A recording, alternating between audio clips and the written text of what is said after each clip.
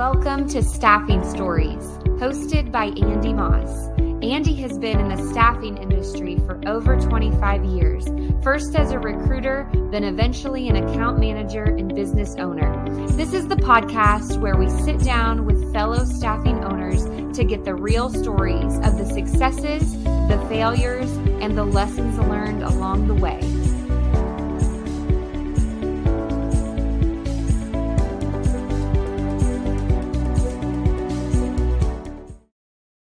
Hello, I'm your host, Andy Moss, and I am back on the mic with Staffing Stories, and I'm excited to be here. I had a little bump in the road past couple of months called cancer, and so I am healing up from that and just glad to be back with you all. And I've got a special guest coming right out of the gates, a good friend of mine, fellow entrepreneur, and somebody you probably know in the staffing realm, Mr. Jack Copeland with StaffingFuture. So, Jack, welcome in the hot seat. Thanks, Andy. It's good to be here, and good to hear that you're back and fighting fit. Well, I'm here, but I'm doing great. So I appreciate you being willing to be on the first welcome back session. Awesome, I'm loving it. Pleased to be here. And you're a newlywed. I mean, this is, yes, that's pretty exciting for you. Yeah, absolutely. Yeah, married now. Got married in February in Tulum. So in Mexico, it was good. It was it can be pretty disruptive, right? Getting married, organizing it all. My wife did 99.9% of the heavy lifting, so I won't. That's usually the way it goes.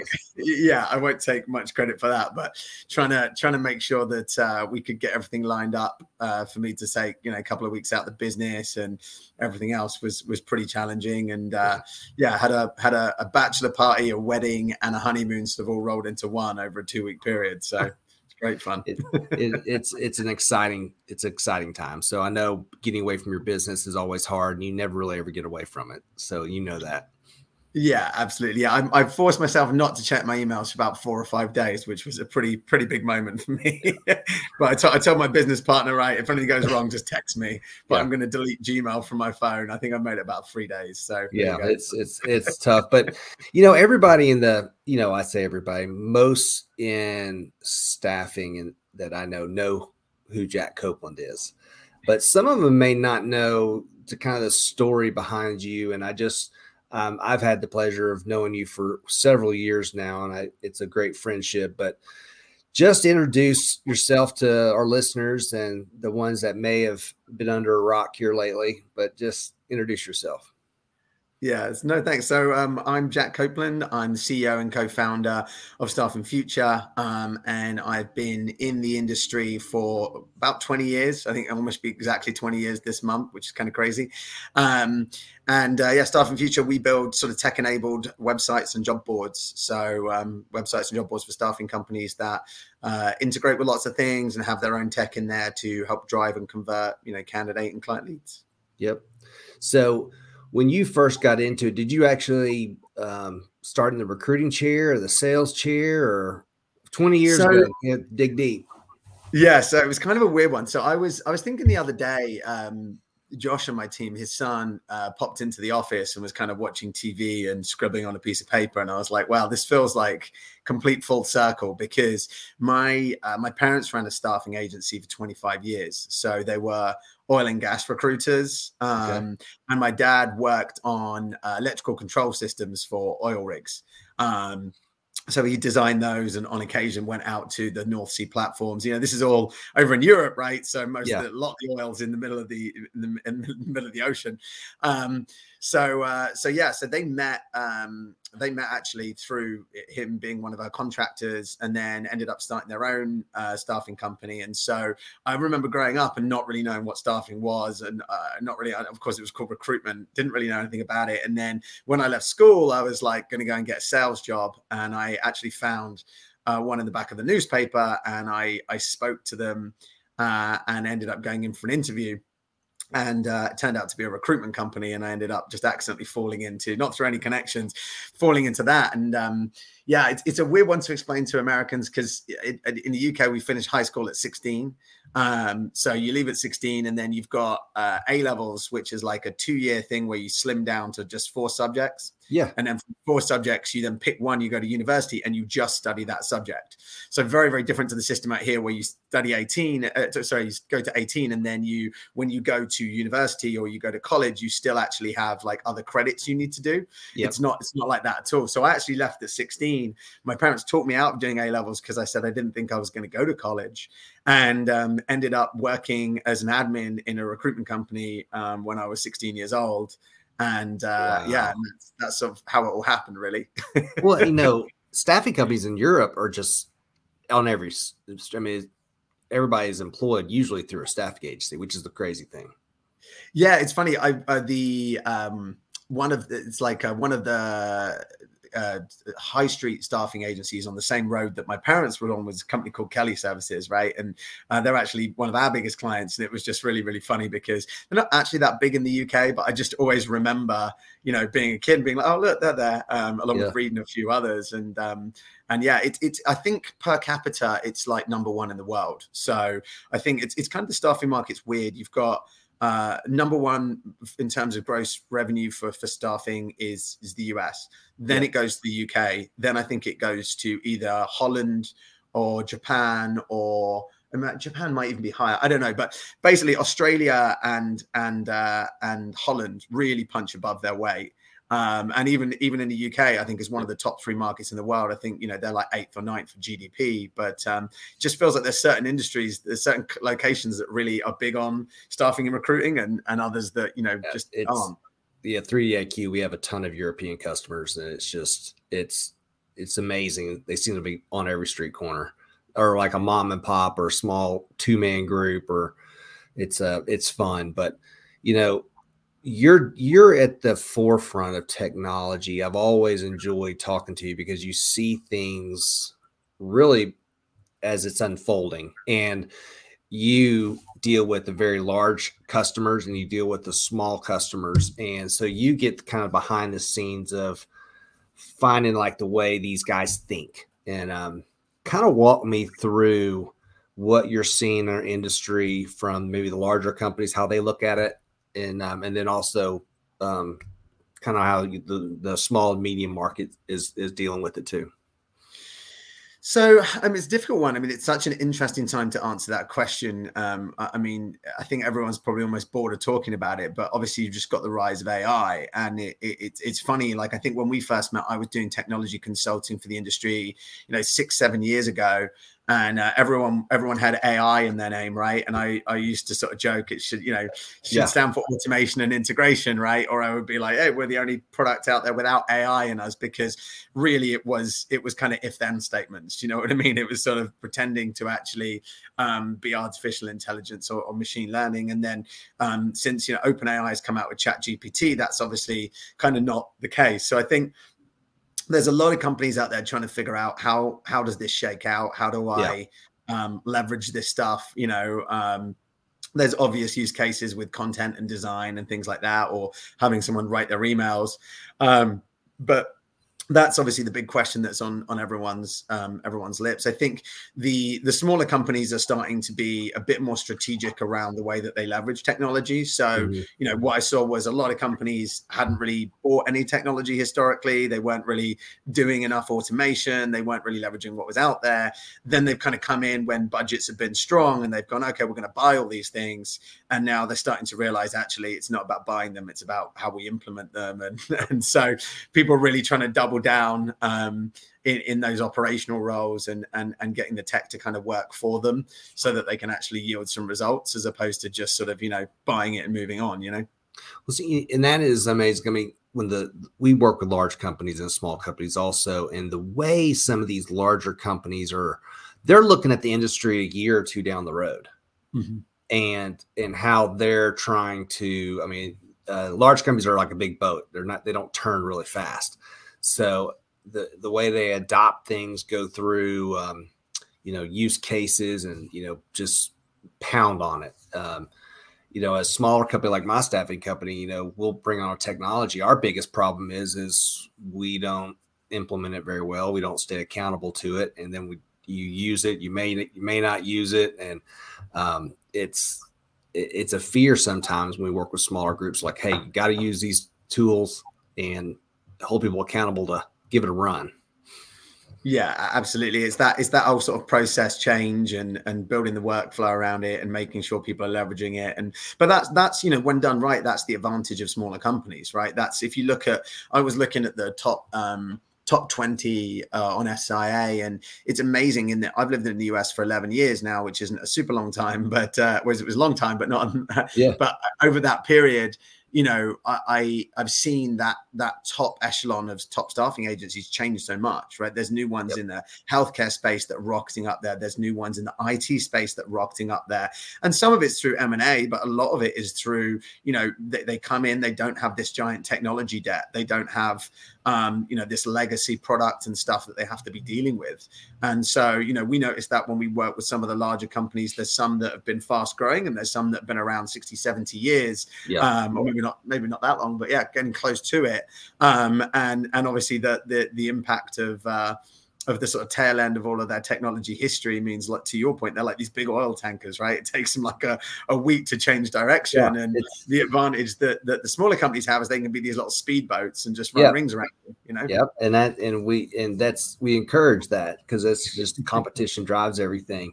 So when you look at our industry, what excites you right now? And this follow-up question is, what is concerning in our industry from your point of view?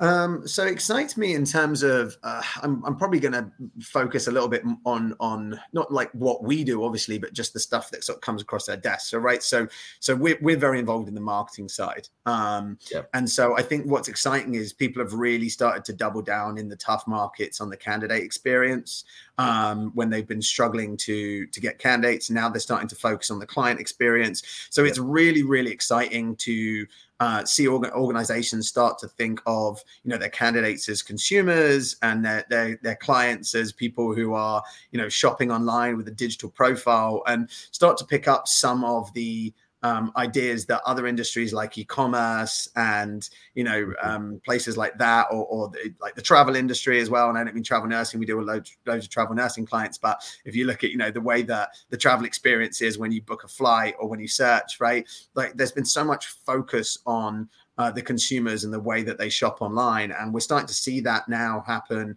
within staffing, within the way that people market. It's starting to get a level of sophistication around that candidate and client experience. And I think it's like really, really needed. It's really overdue for that to be the case. So very excited about that. In terms of what concerns me, I think obviously everyone's a bit worried about the economy at the moment. But so it'd be interesting to sort of see how that one plays out. And also, just some of the way that AI is coming into automation. Like, I just hope that, you talk about people not implementing things well and things like that. I hope that we don't end up just burning a load of bridges by getting really, really spammy with some of the stuff that comes out there. Like, of course you can get ChatGPT to write you a blog or write you an email, but it wants to be done from a place of high authority and good information, as opposed to like, oh, everything's just quick and dirty, because it could become very, very messy, and people are already becoming pretty immune to a lot of the noise that's out there. It could go even further in that direction. There is a movement, I think, in the buyer of who buys staffing. They kind of want to control the process. They kind of want it in their hands, like a mobile device. Like, how can I get to my purchase without having conflict? And the generation we grew up in was like, hey, I'll get someone to go do this. Now the young ones coming up is like, I want to do it. I want to be part of it. I want to, it's like searching for a home. You don't go get a realtor anymore. You just go to, Zillow and just start looking yourself. I'm seeing a little bit of that, but you can't do it all on your own. But a lot of it is going to be the self-shopping, the self-paced searching, and we're just assisting in that and bringing a lot to that. Yeah, absolutely. I mean, if you think about, how many emails you get, how many phone calls you get, how much opportunity there is out there. And it's not that the human element isn't there, because it absolutely needs to be there. It's just about when it comes into play. And I think that's the bit that people miss. It's like, we have such an ability to decide who we're going to talk to, how we're going to spend our time, what we're going to look at, what we're going to investigate. And I think there are companies out there that just miss that chunk of it, right? And the trouble is it's I would say, but they don't know what they don't know, right? So they don't realize how much incrementally harder they're making it on themselves without having a strong digital footprint across the board, in getting people to call them back and getting people to answer their phone and getting leads to come out and reach out to their website, no matter how good their brand is, their process is, how high touch they are with their clients and with their candidates. All of these people are used to going and looking at someone's LinkedIn profile, looking at their website, and basically just doing some discovery beforehand.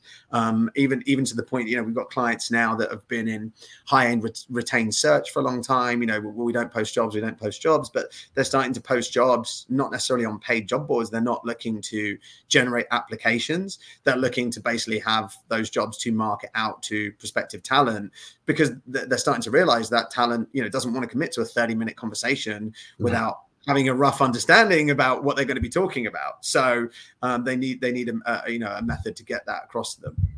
Well, one of the movements we've made at 3DIQ is our skill marketing. It's our latest thing. Well, we're taking our top talent to the market and letting our customers kind of, okay, I like that one, either looking at a blind, kind of a blind pitch.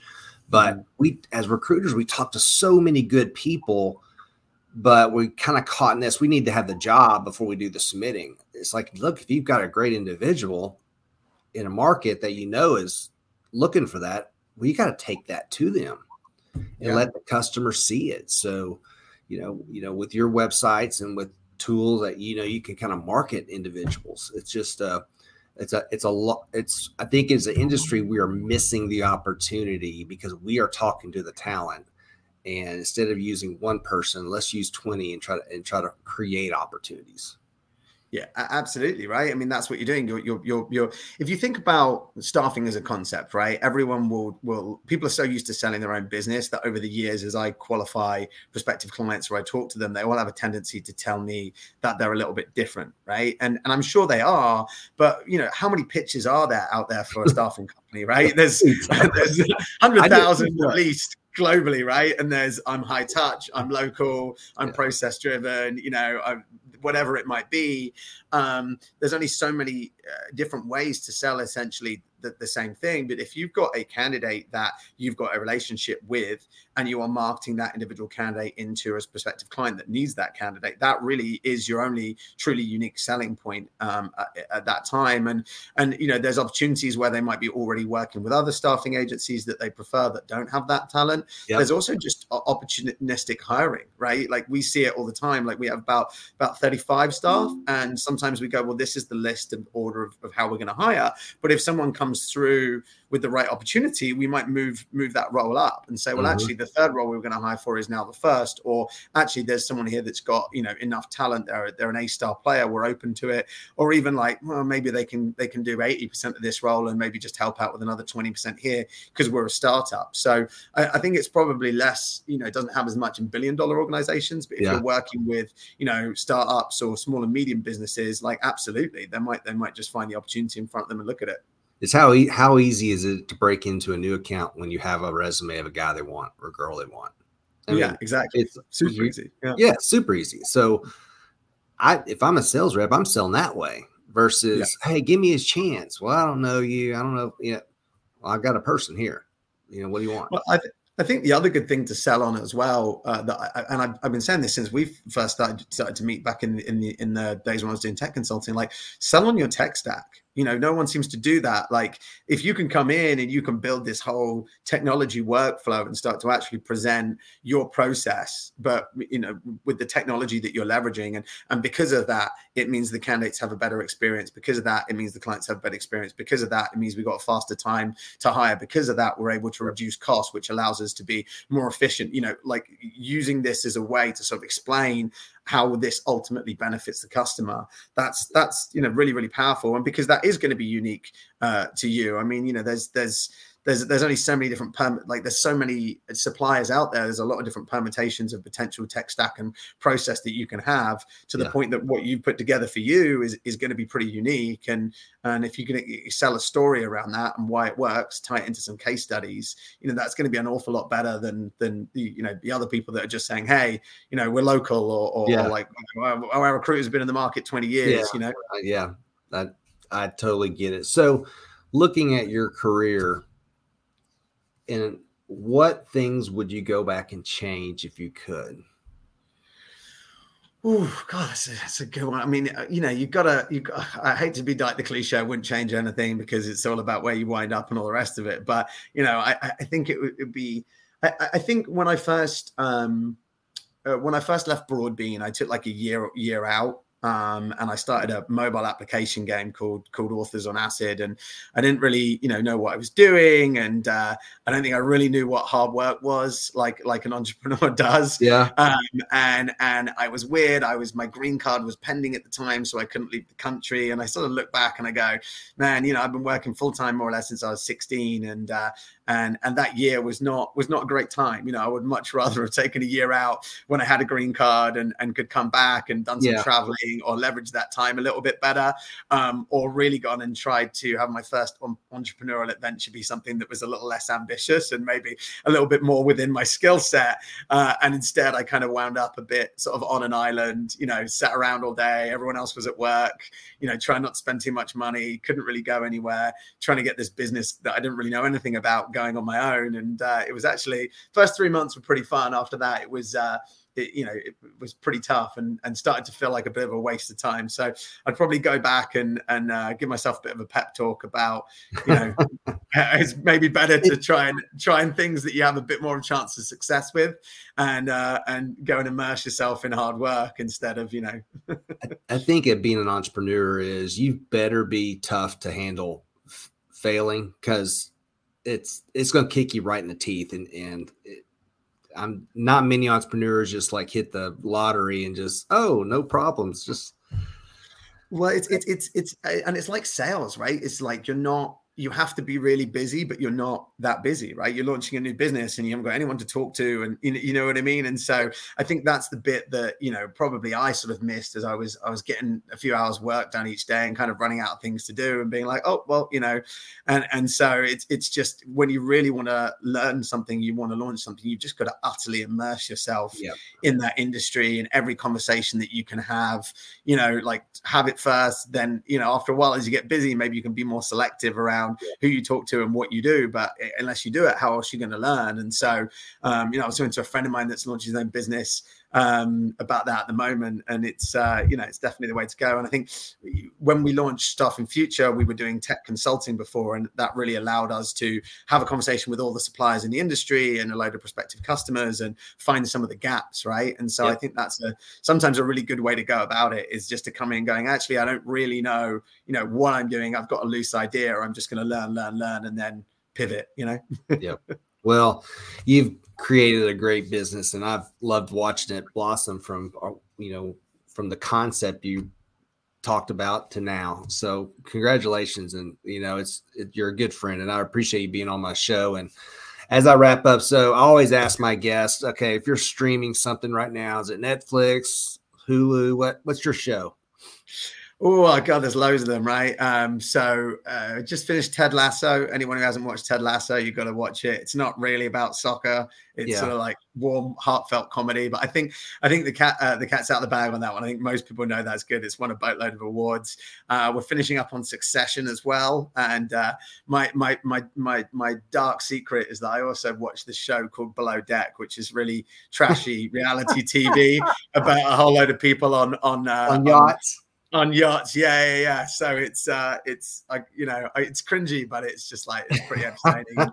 Sometimes, like I watch Succession or something, it just stresses me out. I've already had a stressful work day, and then people put together $1 billion deals and all sorts of intense drama happening. I'm like, I'm gonna go and watch Below Deck and watch two people argue about, champagne service.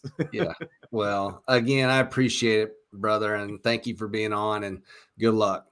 Awesome. Thanks so much, Andy. Great to be on the show. See ya. Bye. The Staffing Stories podcast is brought to you by 3DIQ, founded by recruiters for recruiters. 3DIQ's industry-leading product suite complements your submission process in Bullhorn from start to finish and helps you deliver a cutting-edge customer experience. Triple your placements with our powerful resume submission platform, candidate marketing, and client portal. Visit 3diq.com/stories to learn more.